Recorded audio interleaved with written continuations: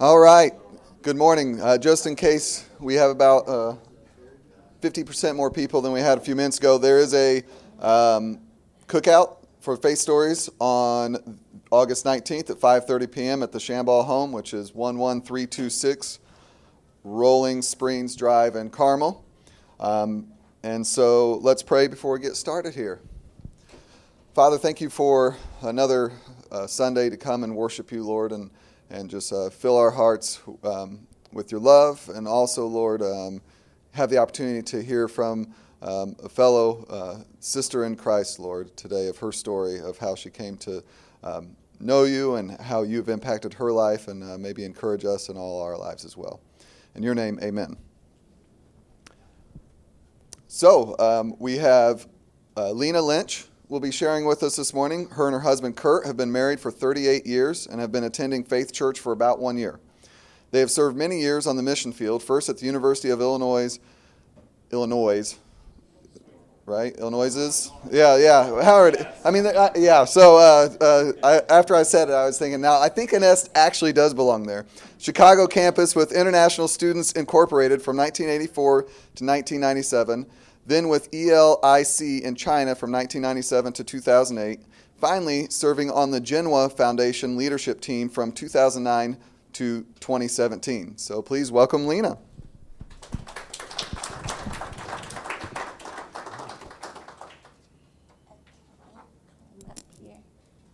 Hello. As Adam said, we will be married 38 years by this October. So my faith journey in the past 38 years is really our joint journey. So I wanted to recognize my most honorable husband, Kurt.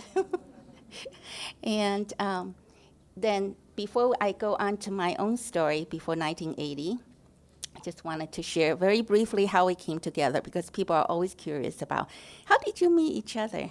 Our story was very plain. We went to college, we met, and we got married. So, but the Lord's plan for us was that he brought us together because of our involvement as student volunteers with international students. Kurt was at Moody Bible Institute, and I was at Houston Baptist University in Houston, Texas. And we will both go to the headquarters. ISI's former headquarters was a ranch, Star Ranch, by the Rockies in Colorado Springs. And my in-laws, back then in the 70s, they were recruited as retired volunteers, retirees. And they moved from Buffalo, New York to Colorado Springs to serve at the headquarters. And so during summer and winter breaks, ISI will have conferences for international students across the country. And so each chapter each leader will be bringing students to the ranch for those meetings. I will go up from Houston with our chapter. And there we met, but that was it. Just like you meet many people at conferences. And then as I enter into my senior year at HBU, my spiritual mentor couple, Tom and Diane Lawrence, they were preparing the seniors for life after college, and they strongly recommended that I go to Moody Bible Institute because they were alumni themselves, and they thought it would be good for us to go for that special one-year program to prepare us for ministry. So I went, and the Chicago leader, ISI leader there, hosted me and drove me to Moody on registration day as Phil pulled up his station wagon by the arch. If you've been to Moody, it sits on the South Street, and there's the famous arch. As we reached that point, and Phil was unloading my luggage, and out came Kurt. And so Phil said, "Wow, what timing. Kurt, come and help me with Lena's luggage." And Kurt looked at me, and he said, "I knew you. What are you doing here?" And so he picked up my bags, and he's been my beast of burden ever since. So there's our story. And we entered into our marriage knowing that the Lord had called us to serve with ISI full-time. And since we were in Chicago, we were assigned the University of Illinois at Chicago, where Kurt received both of his master's and PhD degrees. And the Lord didn't give us any physical children, but he's blessed us with tremendous amount of spiritual children in the U.S. as well as in China. And we cannot be more thankful 38 years later. And so now I will share with you my story before, excuse me. You notice that the title of my talk today is What is a Missionary After All?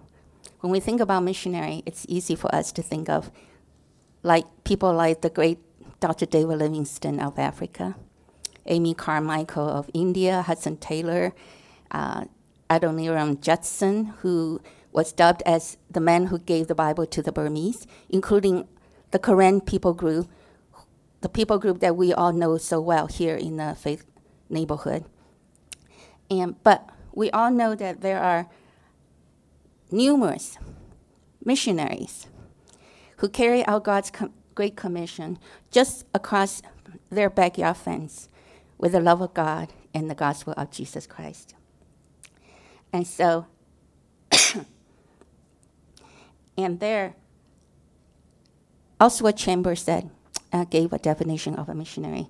A missionary is someone sent by Jesus Christ just as he was sent by God.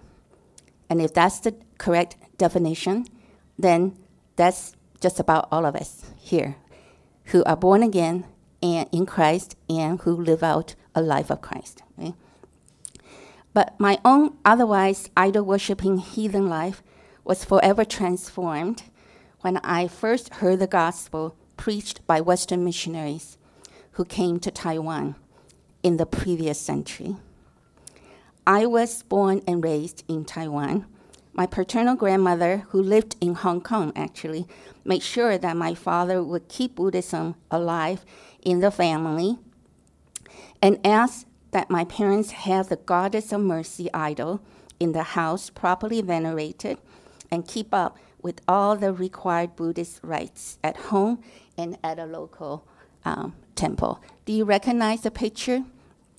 In Chinatown, everywhere in America, you see them, and people will buy them thinking it's a pretty lady. It's the Goddess of Mercy idol.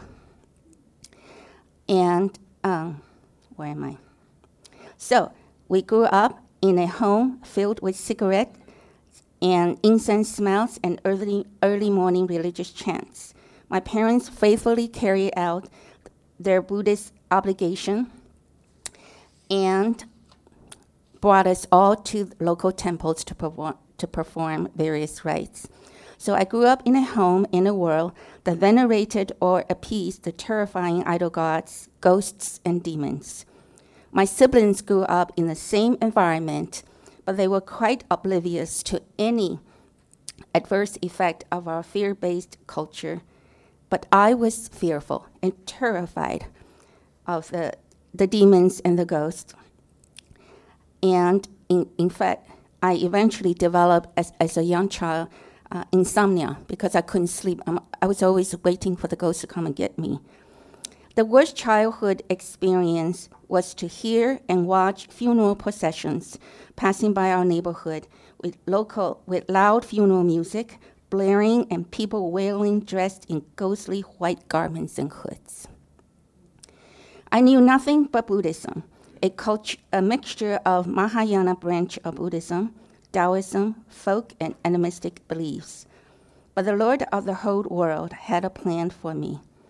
My parents followed the Taiwan social trend of having at least one child placed in a Western-run private school to keep up their upper middle class status. And I was the one whom they put first in a Western Roman Catholic school, the Sacred Heart, and after being in a regular public school for a few years.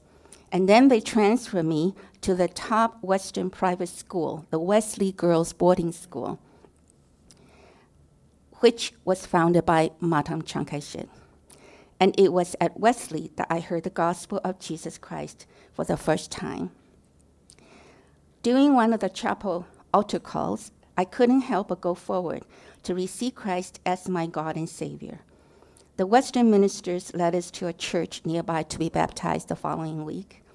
I never saw a church until then.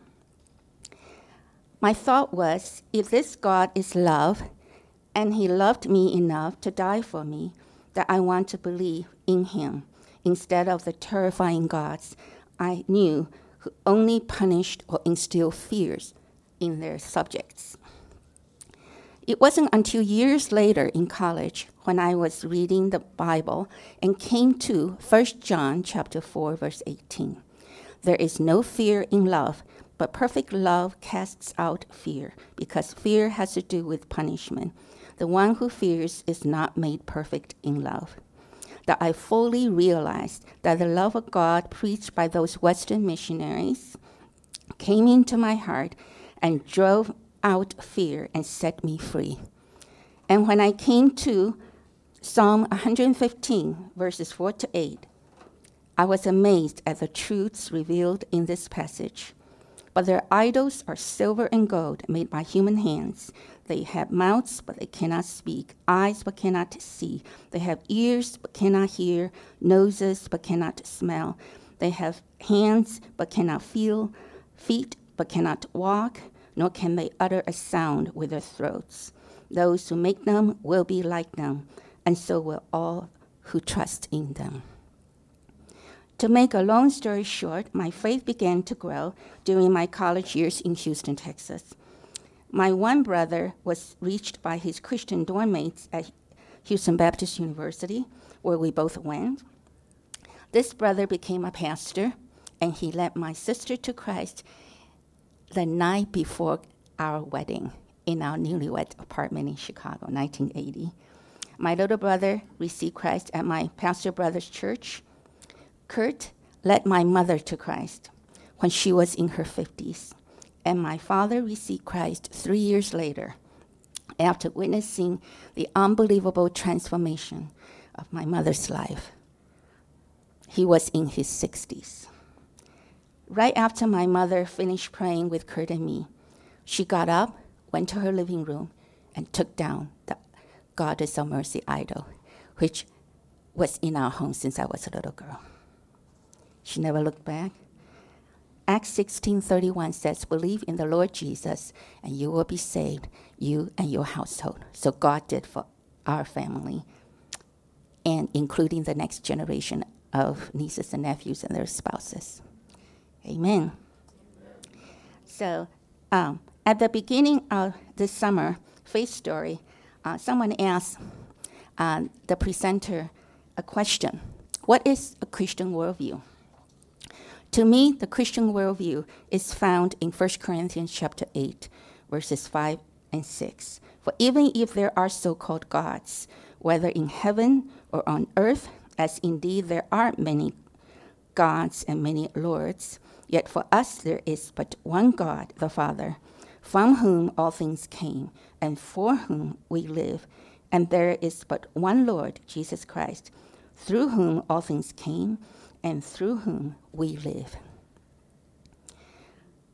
Those Western missionaries who led me and many others to Christ in Taiwan might all be in the presence of the Lord by now, but their missionary effort had yielded immeasurable fruit, of which they themselves might not have realized before they went to be with the Lord. I'm just assuming, because that was a long time ago. Again, it was through one particular missionary the Lord gave me a clear call to serve him fully when I met Mrs. Jean Playfair. To me, she was one of the greatest modern-day missionaries I've ever known personally. Jean, as I follow the natives who called her Yagana, which means grandma, in Manga language, was a lifelong missionary sent by SIM. Yagana's husband, as many missionaries back then, died in Nigeria of illness only 7 years after they entered their mission work as a couple in Western Africa with SIM. Yagana moved back to the U.S. with her three very young children, but only to return shortly to Nigeria and then Niger with her children because of the verse she had on her husband's tombstone in Nigeria. Matthew 12:24. Very truly I tell you, unless a kernel of wheat falls to the ground and dies, it remains only a single seed. But if it dies, it produces many seeds. Her husband was dead, and she must continue the work they had started. By the time I was assigned to be Jean's helper as a summer short-term student from Moody Bible Institute, Jean was in her mid-60s, having already served over 3 decades in the heart of the Sahara Desert among the nomadic people in the Muslim nation of Niger. Niger Republic. That 6-week short term was a life-changing experience for me as I learned, observed, and prayed with Yagana day in and day out in the scorching heat of the Sahara Desert. As I was returning back in the U.S. with the rest of the Moody team, I knew without a shadow of doubt that the Lord had placed a call on my life to serve and live a life that I witnessed in the same manner as I witnessed in that snow-white hair, frail but seasoned missionary named Yagana. She kept me anchored in her prayer until she went to be with the Lord in the early 90s. From 1984 to just this past June 2017, Kurt and I served as full-time missionaries, first in Chicago among the international students at the University of Illinois in Chicago with ISI from 1984 to 1997, and then to the mainland China from 1997 to 2008. And then we were recruited by a China mission organization based in Hong Kong to serve on the leadership team from 2009 to just now, the past June 2017. And as we said, that we have many spiritual children. By God's grace, the Lord blessed us with a very fruitful time, 20 years in China, and many of our spiritual children are serving God full-time in China under very difficult circumstances. We returned to the U.S. last June with a plan to begin our pre-retirement savings. Our simple plan was that Dr. Kurt would just get a wonderful job, and I, always a housewife, could finally begin to dream about a house with white picket fence, walk-in closet, 2 bathrooms, his and her sinks. But the Lord obviously was laughing so hard that every full-time job interview Kurt went was a shut door. But instead, he blessed us and led us in his own way. He placed us happily in Ashtonburg Apartments, Sonora, which is right next door to Faith Church. And so here we are at Faith. And also, but he was kind. He threw in our apartment, he threw in a patio for me. So I can plant flowers in the summer and fake Dollar Tree flowers in the winter. But living in Ashtonburg brought us right in the midst of refugees and new immigrants. So last July, before we woke up from our 20-year away from America stupor, we were signed up as conversation facilitators at FIAC here at Faith. And there we realized that many of those families actually live in Ashtonburg. And which, by the way, we thought maybe that was why Ashtonburg took us in, because we look just like refugees. No rental history or, like 20 years not here. So, but anyways, there we were with our refugee families. So it seems like our missionary living is not over yet. It's much work to be done, plenty of opportunities. But what is missionary living? But to walk with God, devote ourselves to Him, His Word, and then to carry out His commandments in our own personal lives and His Great Commission among the people whom we have daily influence, our neighbors, our colleagues. And if that is missionary living and that is what a missionary is about, then that includes all of you here in this room, which you have been such an unbelievable inspiration to Kurt and me since we came back. 20 years away from America, coming back is not very easy. And yet God placed us right here and brought us to Faith Church and met all of you missionaries, living your lives before us. And that gave us strength to continue on now that in our elderly age. That never mind the retirement plan, that we'll just keep on going by God's grace, and with you living your lives before us, partnering with us right here in the faith community. The Lord gave us a passage which I will leave you today, and it is in Isaiah 58, verses 10 to 12. And if you spend yourself in behalf of the hungry and satisfy the needs of the oppressed, then your light will rise in the darkness, and your night will become like the noonday. The Lord will guide you always. He will satisfy your needs in a sun-scorched land and will strengthen your frame. You will be like a well-watered garden, like a spring whose waters never fail. Your people will rebuild the ancient ruins and will raise up the age-old foundations. You will be called repairer of broken walls, restorer of streets with dwellings. Amen.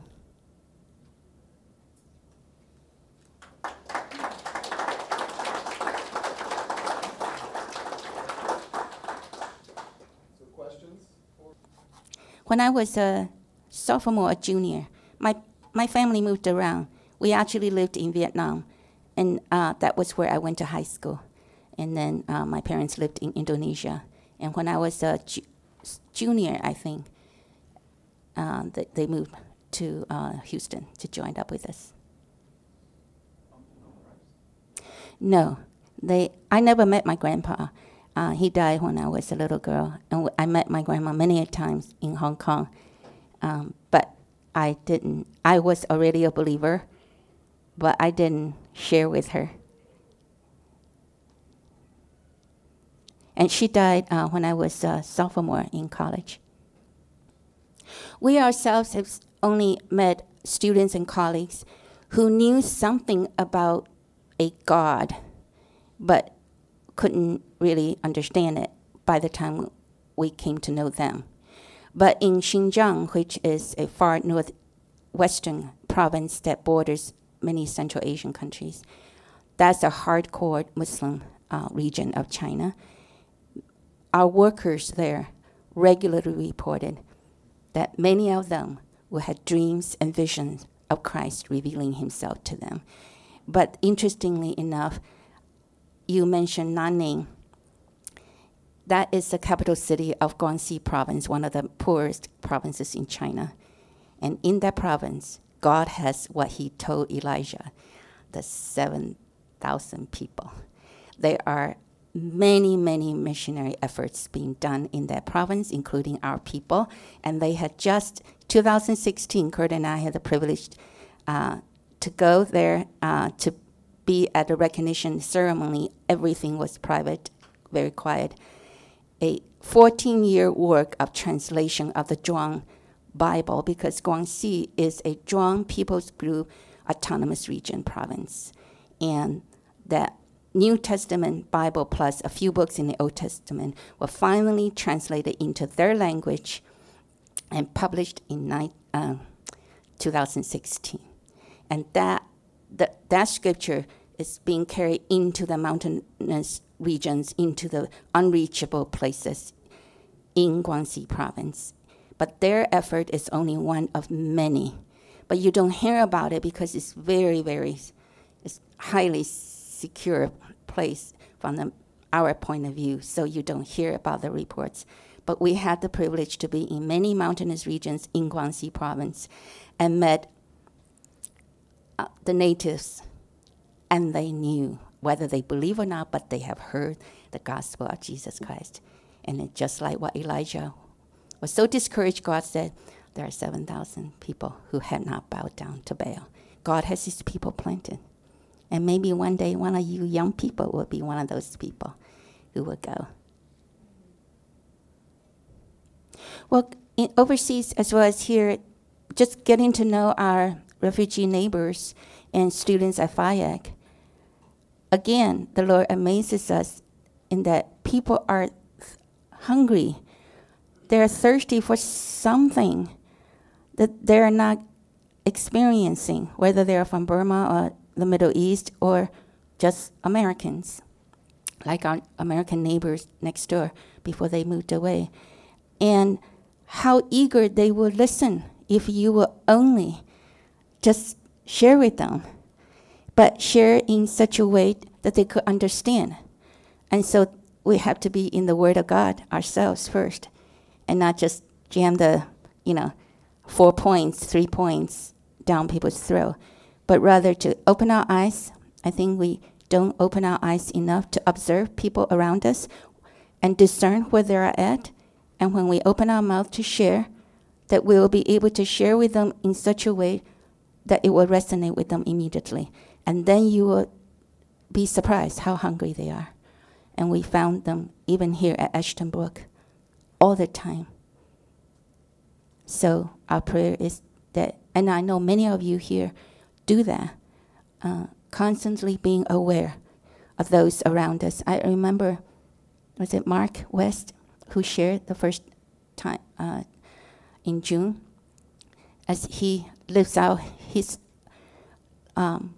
Christ-centered life, constantly being aware of who is around him, whether at a restaurant or on the airplane.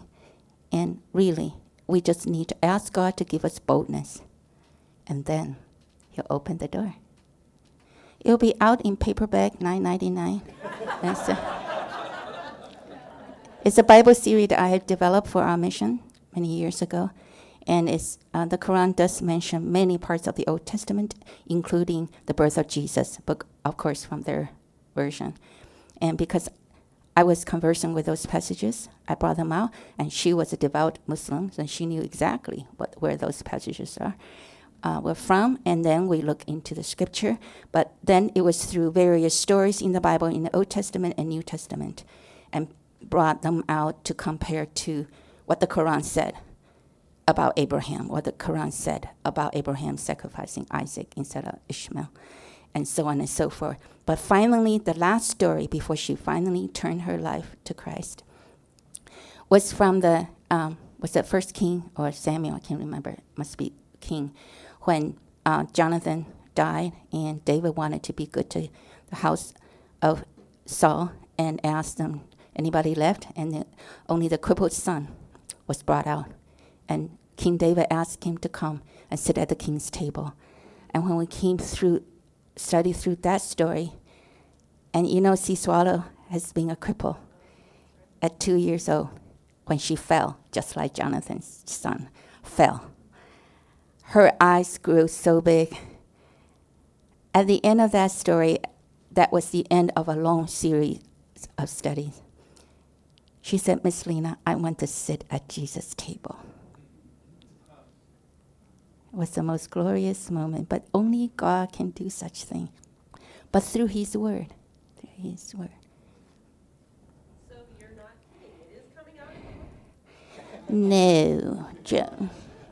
But if you're my good friend, then maybe I'll share the notes with you.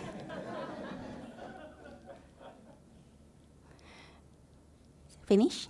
I think it's almost 10 o'clock.